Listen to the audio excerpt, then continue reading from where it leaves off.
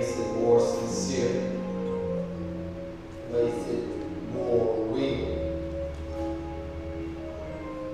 I declare that if you never have worship before,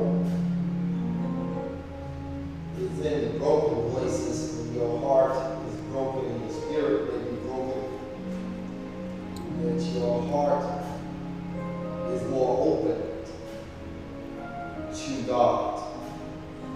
The Bible says that true sacrifice of God, contrite heart, broken spirit, this He will not despise. Our worship is more sincere through the things that we go through. Because that's God's blessing for this moment together. We will read the text, hear what the Lord has to say to us in His Word. Father, we thank you for these moments together, for our opportunity to worship and praise your holy and righteous name in spirit and in truth. Oh, how we love you and we worship you this morning, for you are so good. Your mercy is everlasting, your truth endures to all generations. There is no one like you, and you are worthy to receive all of our praise, all of the honor, all of the glory. We pray now that you will bless us as we look into your word. Open our eyes to behold wonders of your truth, our ears that we may hear your truth, our minds that we may understand and comprehend the truth of your word. Most importantly, open our hearts that we may receive with meekness your word, which is able to save our souls, evangelize every sinner, edify and energize your church. Exalt your glorious name. Speak, Lord, for we your servants, we're listening. This is the mighty, magnificent, majestic, matchless name that's above every name. In the name of Jesus we pray. All believers say amen. Take your copy of God's word, turn me to a familiar passage of scripture, Ezekiel chapter 37. Ezekiel chapter 37. I always say when you are unsure about your sermon, read a lot of scripture. And so this morning I'm going to read a lot of scripture. Ezekiel 37, verses 1 through 14. I used to feel some kind of way about that. Like people don't want to hear all that text read. And then I realized that sometimes that's the only time they hear the text. For the whole week. So Ezekiel 37, verses 1 through verse 14. The Bible says, the hand of the Lord was upon me. He brought me out in the spirit of the Lord and set me down in the middle of the valley. It was full of bones. He led me around among them, and behold, there were very many on the surface of the valley, and behold, they were very dry. He said to me, Son of man, can these bones live? I answered, O Lord God, you know. Then he said to me, prophesy to these bones and say to them, O dry bones, hear the word of the Lord. Thus saith the Lord God to these bones, behold, I will cause breath to enter you, and you shall live. I will lay sinews upon you, and you will cause flesh to come upon you, and cover you with skin, and put breath in you, and you shall live, and you shall know that I am the Lord. So I prophesied as I was commanded, and as I prophesied there was a sound, and behold, a rattling, and the bones came together, bone to its bone. And I looked, and behold, there was sinews on them, and flesh had come upon them, and skin had covered them, but there was no breath in them. Then he said to me, prophesy to the breath, or King James, the wind. Prophesy prophesy, son of man, say to the breath, the wind, thus saith the Lord God, come from the four winds, O breathe and breath on these slain, that they may live. So I prophesied as I was commanded, and the breath came into them, and they lived and stood on their feet, an exceedingly great army. Then he said to me, son of man, these bones are the whole house of Israel. Behold, they say our bones are dried up, and our hope is lost. We are indeed cut off. Therefore prophesy, say to them, thus saith the Lord God, behold, I will open your graves, and raise you up from your graves, O my people, and I will bring you into the land. And you shall know that I am the Lord, when I open your graves and raise you up from your graves, O my people. And I will put my spirit within you, and you shall live. And I will place you in your own land. And then you shall know that I am the Lord. And I have spoken, and I will do it, declares the Lord. You may be seated in the presence of the Lord. I want to talk this thought, and will you look at a resurrected church? Will you look at a resurrected church? Will you look at a resurrected church? Ezekiel has a hard job. God has called Ezekiel at a time of immense confusion. The southern kingdom has now been put into exile because they failed to adhere to the Lord's warning. God disciplines those whom he loves. Oftentimes, this discipline comes with a certain amount of suffering and discomfort.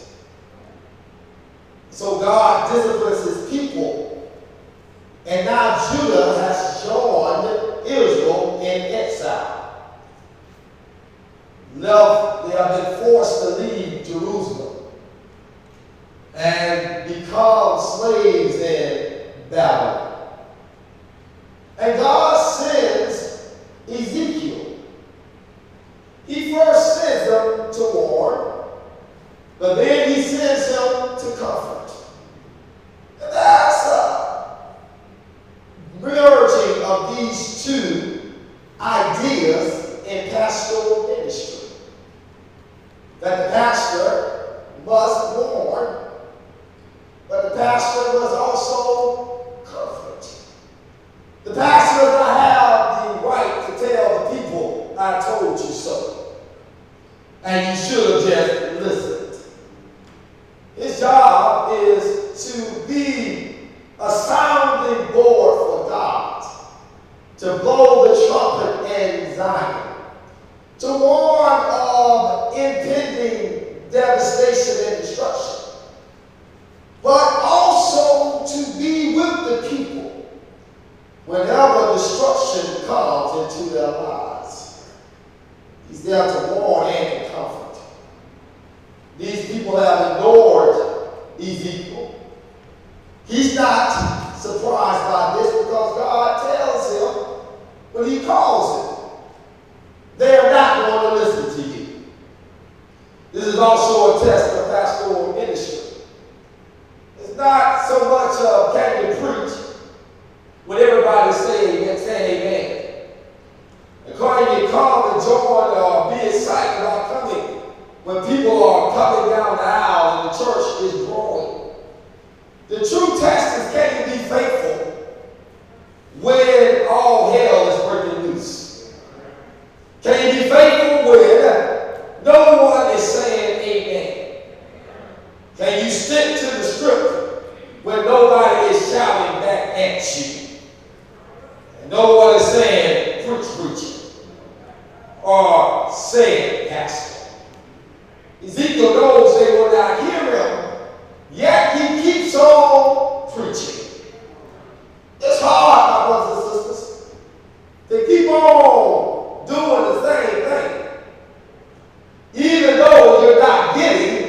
the desired results.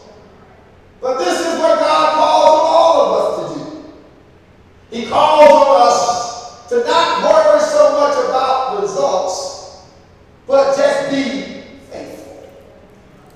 So Ezekiel has this challenge of preaching to people who will not hear. As a result, they go into captivity. And finally, in the second half of this book, in chapters 33 to the end, Ezekiel has now shifted from that role of being a prophetic voice of warning to being a pastoral voice of comfort. And he wants to remind these people that even though you have disobeyed God, and even though you have failed to adhere to the voice of God, and you have turned a deaf ear to the message of God from his messenger, God still loves you. And because God loves you, there is still hope for you. The theological way of putting this is, God has mercy. God does not just love us. The fact of the matter is, God is just merciful toward us. One of the ways we express or know that God loves us is by his mercy, his method. It's called his steadfast love. It's the fact that God loves me so much that his love just keeps on coming, even though I don't deserve it. This is what makes God different from humans. Humans don't have steadfast love. We can love you until we get tired of you. We can love you until you get on our nerves. We can love you until you cross our line. But the good news about God is love. And in his love, he is merciful. And even when we mess up, even when we cross the line, and even when we get on his nerve, we have the assurance that his steadfast love keeps on coming toward us. In fact, when God disciplines us, it is a sign of his love toward us. The Bible says that those who he loves, he disciplines. So Ezekiel writes these, speaking to these people, and he's telling them, don't give up. There's still hope. You hear it in the text this morning. The Bible says that the people are saying in verse 11, our bones are dried up, our hope is lost, indeed we are cut off. And when they are feeling hopeless, God gives Ezekiel a word. And the word comes to him in the form of a vision. The Bible says that God sends him and places him in a valley. A valley that is filled with bones. He causes Ezekiel to walk around this valley of dry bones. And when he walks around, he notices, first of all, the quantity, that there are a lot of bones. Then he also recognizes the quality. He says they were very dry. Which means that they didn't die last year. And they didn't die last decade. They've been dead for a very long time. Until the skin has rotten away. Until the birds have ate their carcass. Until the muscle and the sinews are gone. And now all that's left is a skeleton. And that skeleton is brittle. It's so dry that if you decide to touch it, there's a possibility that they will break. He says, Ezekiel, after Ezekiel looks at these bones, son of man, Pastor Ezekiel, can these bones live? Ezekiel says, Lord, you know. Tells Ezekiel, prophesy to the bones and tell them, hear the word of the Lord. Ezekiel preaches to the bones And suddenly the Bible says there's rattling in their belly. All of a sudden those brittle bones are getting stronger. And suddenly they are beginning to find their neighbor and reconnect. And then the flesh comes back on the bones. They're still laying there with no life. He tells Ezekiel, speak to the wind. Prophesy to the wind. And tell the wind to come from the four corners of the earth. It says the wind comes, the breath comes, the ruach of God comes, and it enters into these lifeless bodies. The Bible said they stood up like a great exceeding army. I preached here at this church on June 16, 2013 for the first time as a pastor. And the text came from this text. And the subject was a resurrected church. And in that sermon, I was saying to Tabernacle that if we are going to be the church that God has called for us to be, if we are going to rise up from our space of spiritual deadness, our slothfulness, and become an army for the living God that's about our Father's business, making a difference in our city, causing ripple effects through our region and through our state, then we have to look at this text and see what God does in this valley, because the same God who did it in that valley could do it in Tabernacle. 7 years later, I've heard bones coming together. I know some of you may not want to, but it's okay. Because we always want to have a positive picture of ourselves. No one ever wants to look at anything that may not be. We always want to act like you always had. But in 7 years, I heard a rattling in Tabernacle. In 7 years, I've seen people who were in the same valley, in the same sanctuary, but didn't know each other. I've seen bones connect together.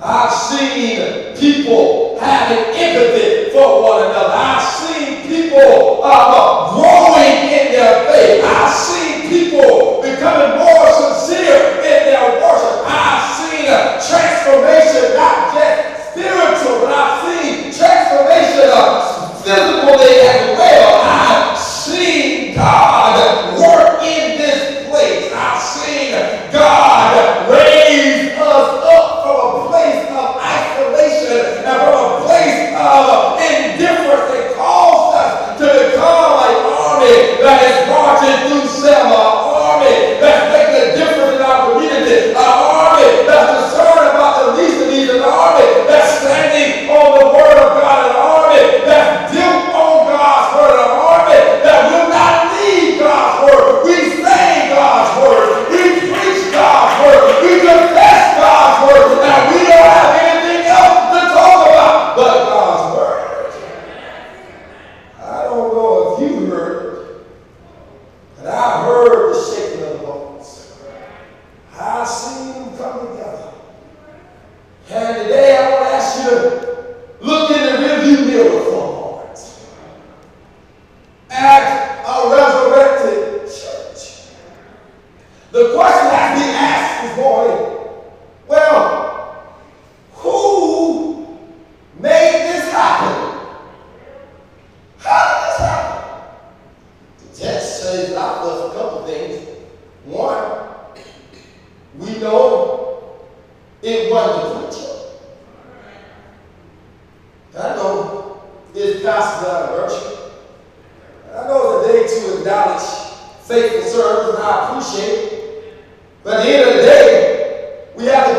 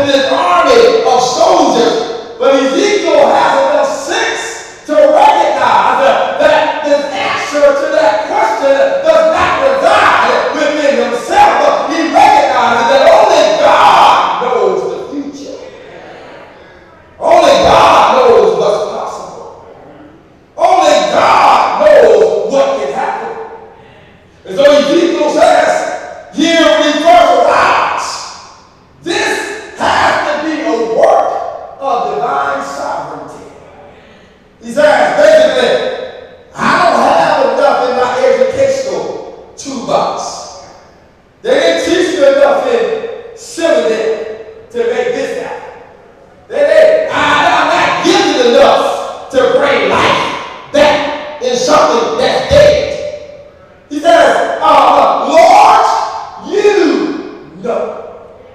And Ezekiel makes it very plain that what is about to take place in the valley has nothing to do with his arrival and nothing to do with his guiltiness and nothing to do with his ability. But whatever comes out of this is because of God.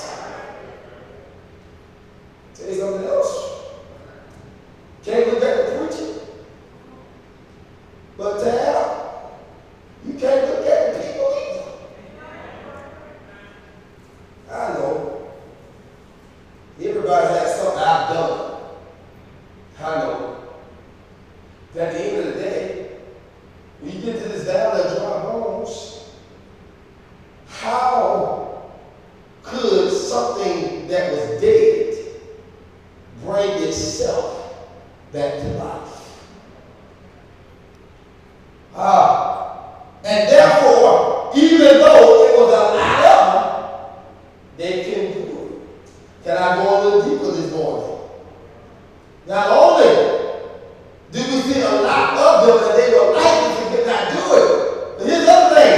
They had a great history, but their history couldn't do it.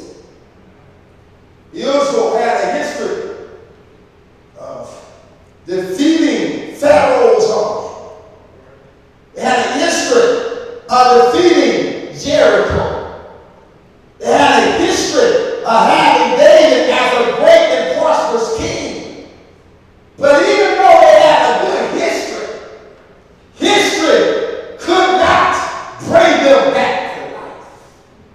Sometimes churches look at their numbers and their history and make it seem as if because of numbers and history, then we can continue to thrive and we can continue to go forward. But the fact of the matter is, sometimes you can get so caught up in the glory of your history that you miss your present and forfeit your future. So, how does this happen? Well, the text lays something out for us. It keeps on saying, I'm going to do this so that you will know that I am the Lord. God says, I'm going to do this. I'm going to bring them back together so that they will know that I am the Lord. What God is saying in this text, my brothers and sisters, is at the end of the day, after God gets through working, and after God gets through moving, then we will recognize who he is. And in recognizing who he is, we recognize what he's done. Well, Review Book tells us what causes the church to experience resurrection. There are two things this morning, and I'll be out your way. First is this: churches experience resurrection because of the Word. The Word. The Word of God. God tells Ezekiel, prophesy to these bones. Preach to these bones.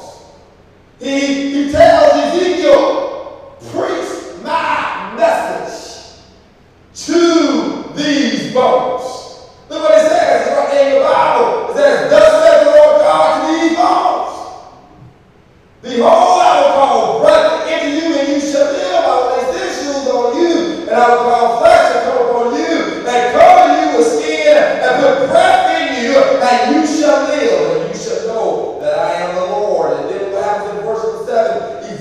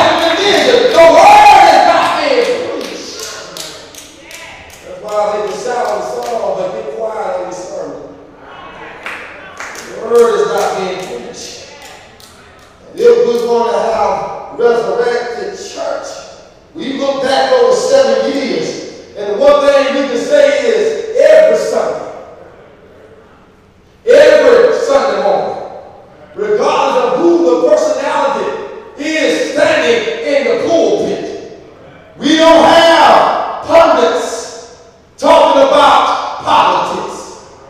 We don't have somebody telling us what's going on in the street. We don't get in people's business and try to use the pulpit as a way of throwing shade on folks. But we just stand here and preach the word, and when the word is preached, something happens. I want to say something else. The Bible says, preach to the bones. Preach to the bones. It's some pastors that have a problem preaching the pews.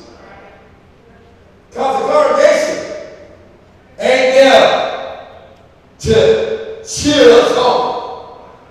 Ain't no amens in the room. Ain't no organ picking you up at the clothes. But you think it's hard to preach in a quarantine preacher? Ezekiel says, I don't have any sympathy for you. I would love to have a camera and somebody watching. I would love to have air conditioning and some nice views to look at. Ezekiel said, try this for me. Go out in a hot desert. It was dry, the sun is beating down on your head, and then let God tell you to preach to dry bones. God says preach to dry bones. Some preachers can't preach unless somebody say amen. They base their sermons on people responding to them. But sometimes your best preaching is done when the church is quiet.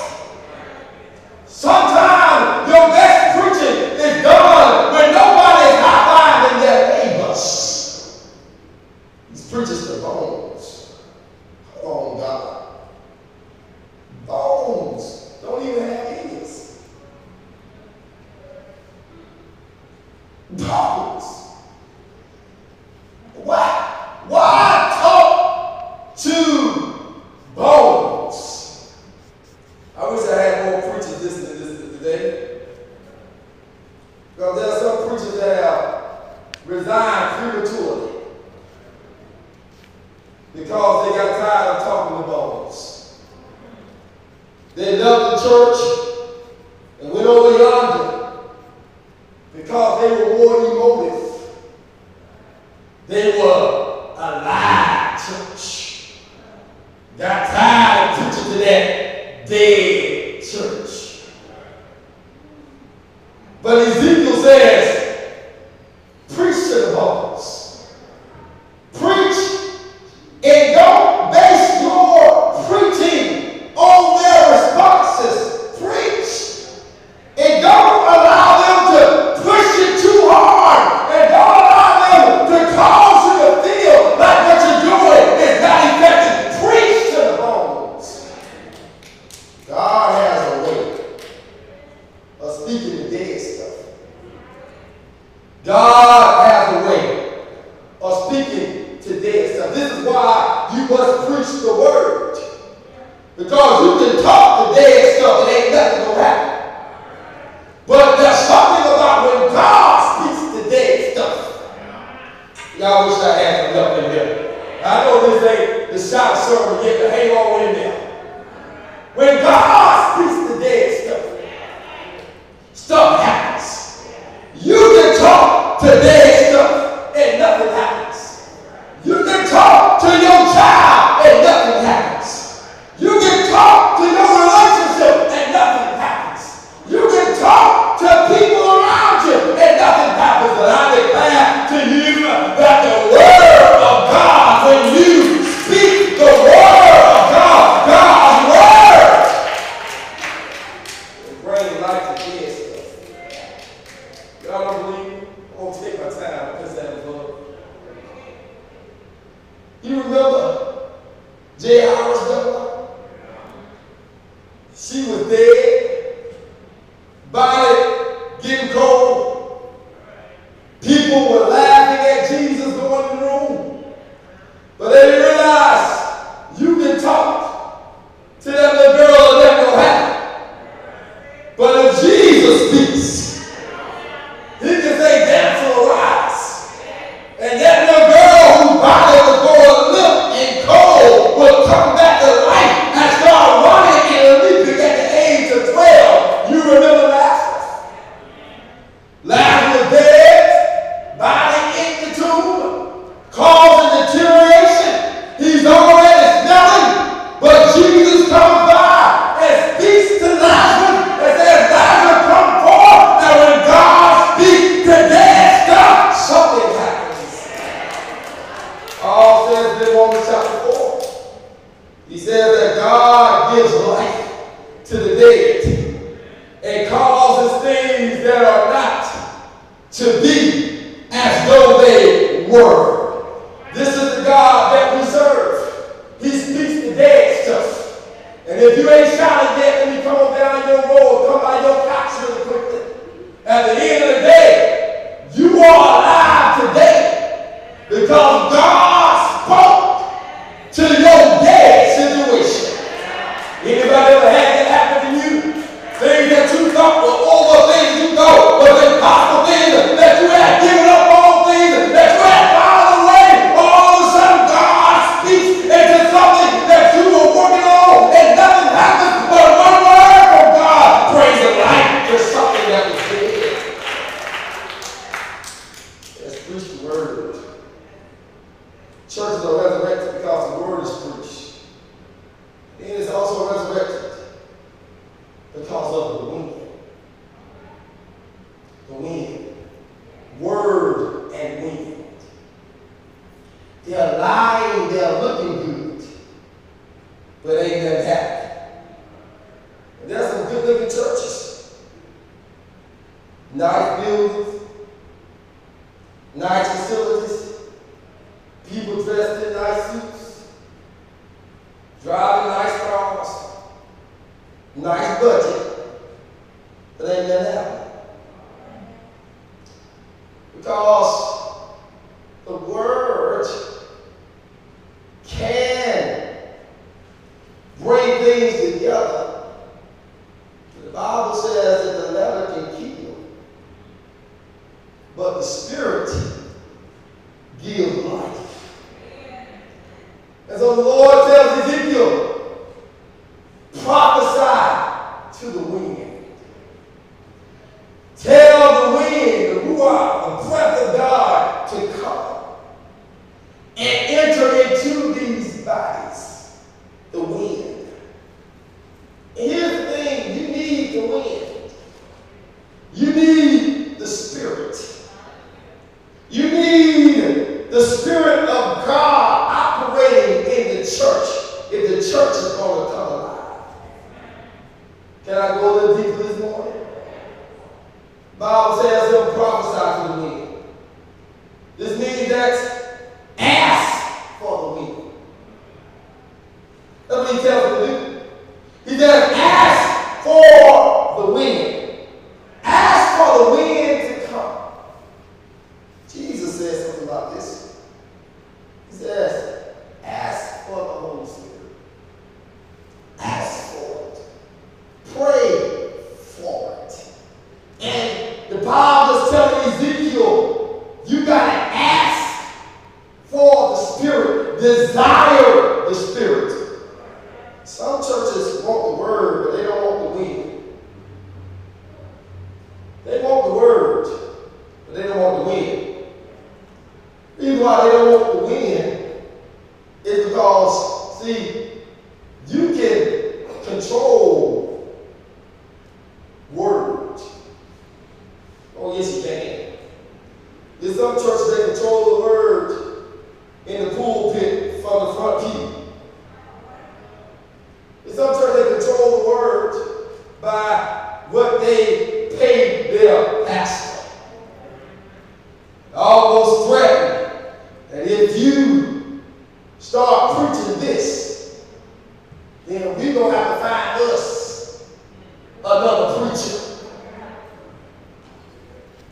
You know, because we can control the word. We can tell the pastor, such and such person here today, don't talk about that. We don't want to offend anybody. We can control the word to our own detriment, but we can. But we don't want the wind, because you can't control the wind. See, Jesus says something to Nicodemus in John chapter 3. He says, Nicodemus, the wind blows where it listens. You hear the sound thereof, but you don't know from which direction it came. He says, Nicodemus, you are smart. You are ruler of the Jews. You understand he's your counsel. But the reason why you don't know anything about the Spirit is because the Spirit cannot be rationalized. It cannot be controlled. It shows up when it wants to show up. It moves when it wants to move. It changes stuff when it wants to change stuff. It interrupts your order. It changes your heart. It changes your mind. And so he says, you don't want the wind because you can't control the wind, because when the wind shows up, your oil service won't matter. When the wind shows up, the budget don't matter. When the wind shows up, big eyes don't matter.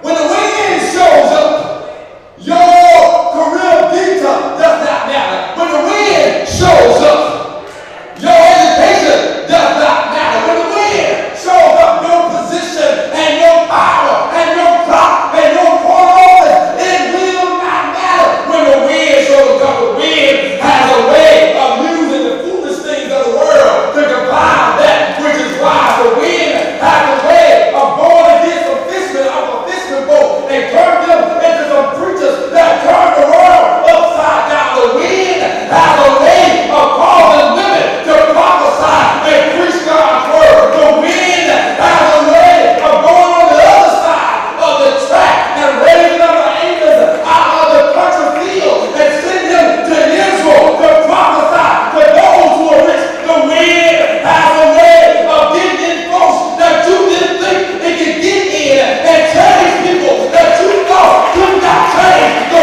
wind of God has a way of making a difference. Oh, thank God for the wind. My time is up. Look, Martin Luther King Jr. preached a sermon called A Knock at Midnight. In this sermon, King said there are two types of Negro churches. He says there's a church that freezes over, and then there's a church that burns up.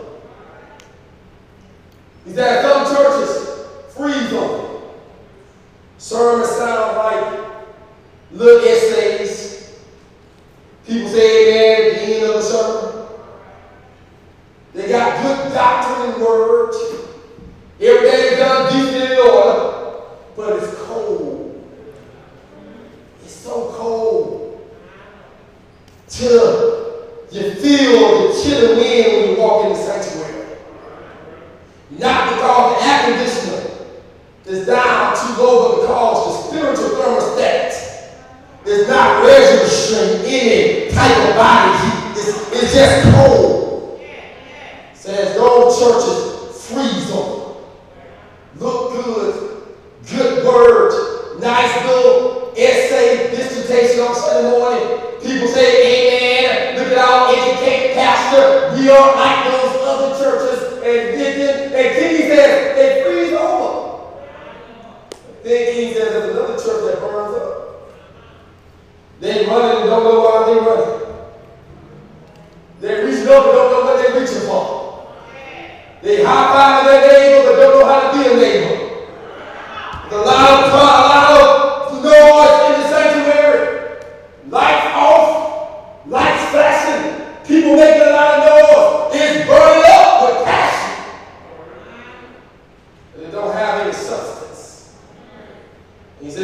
church burns up.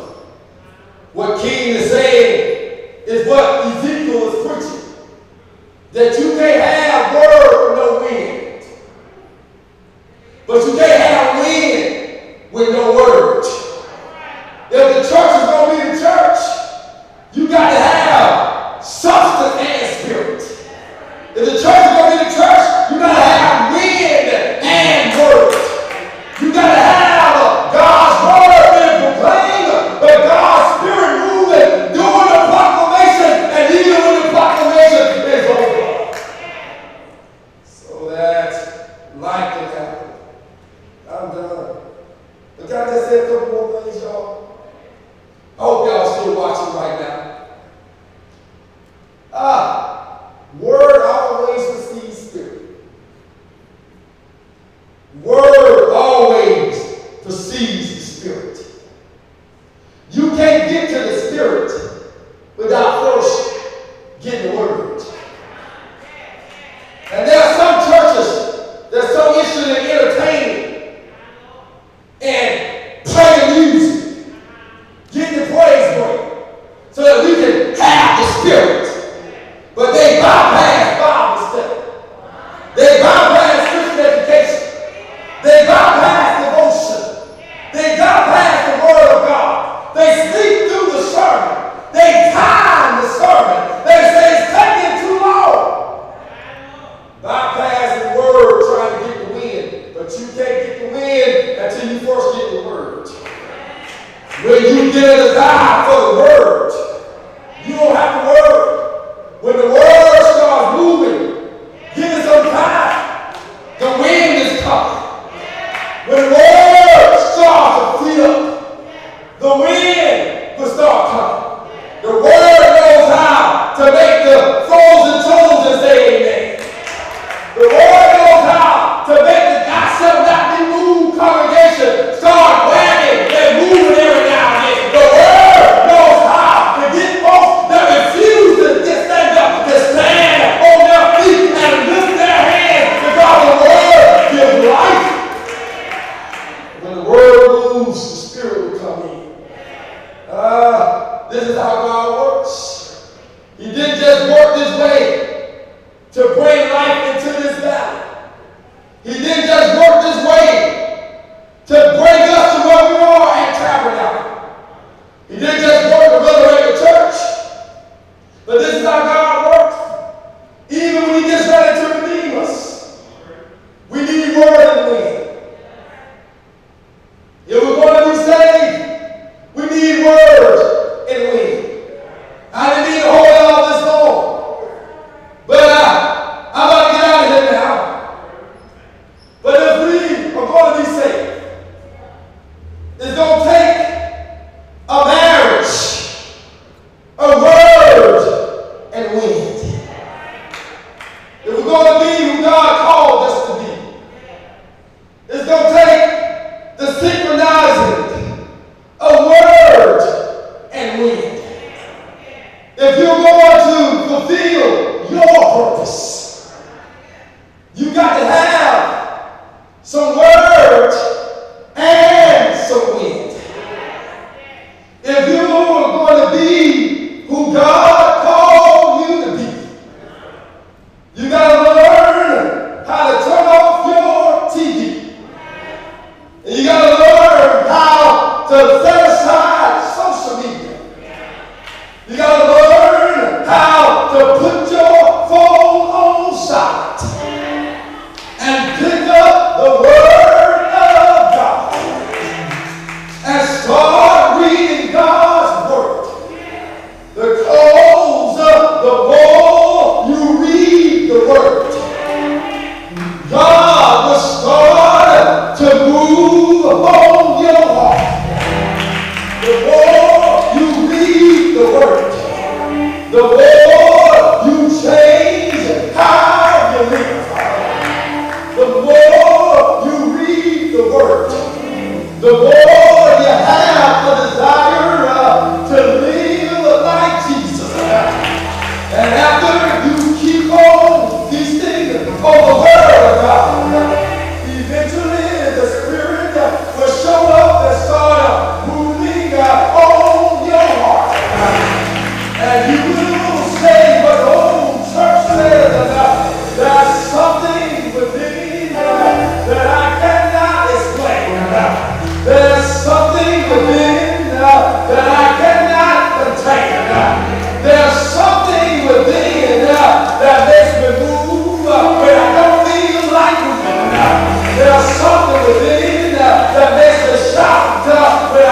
Did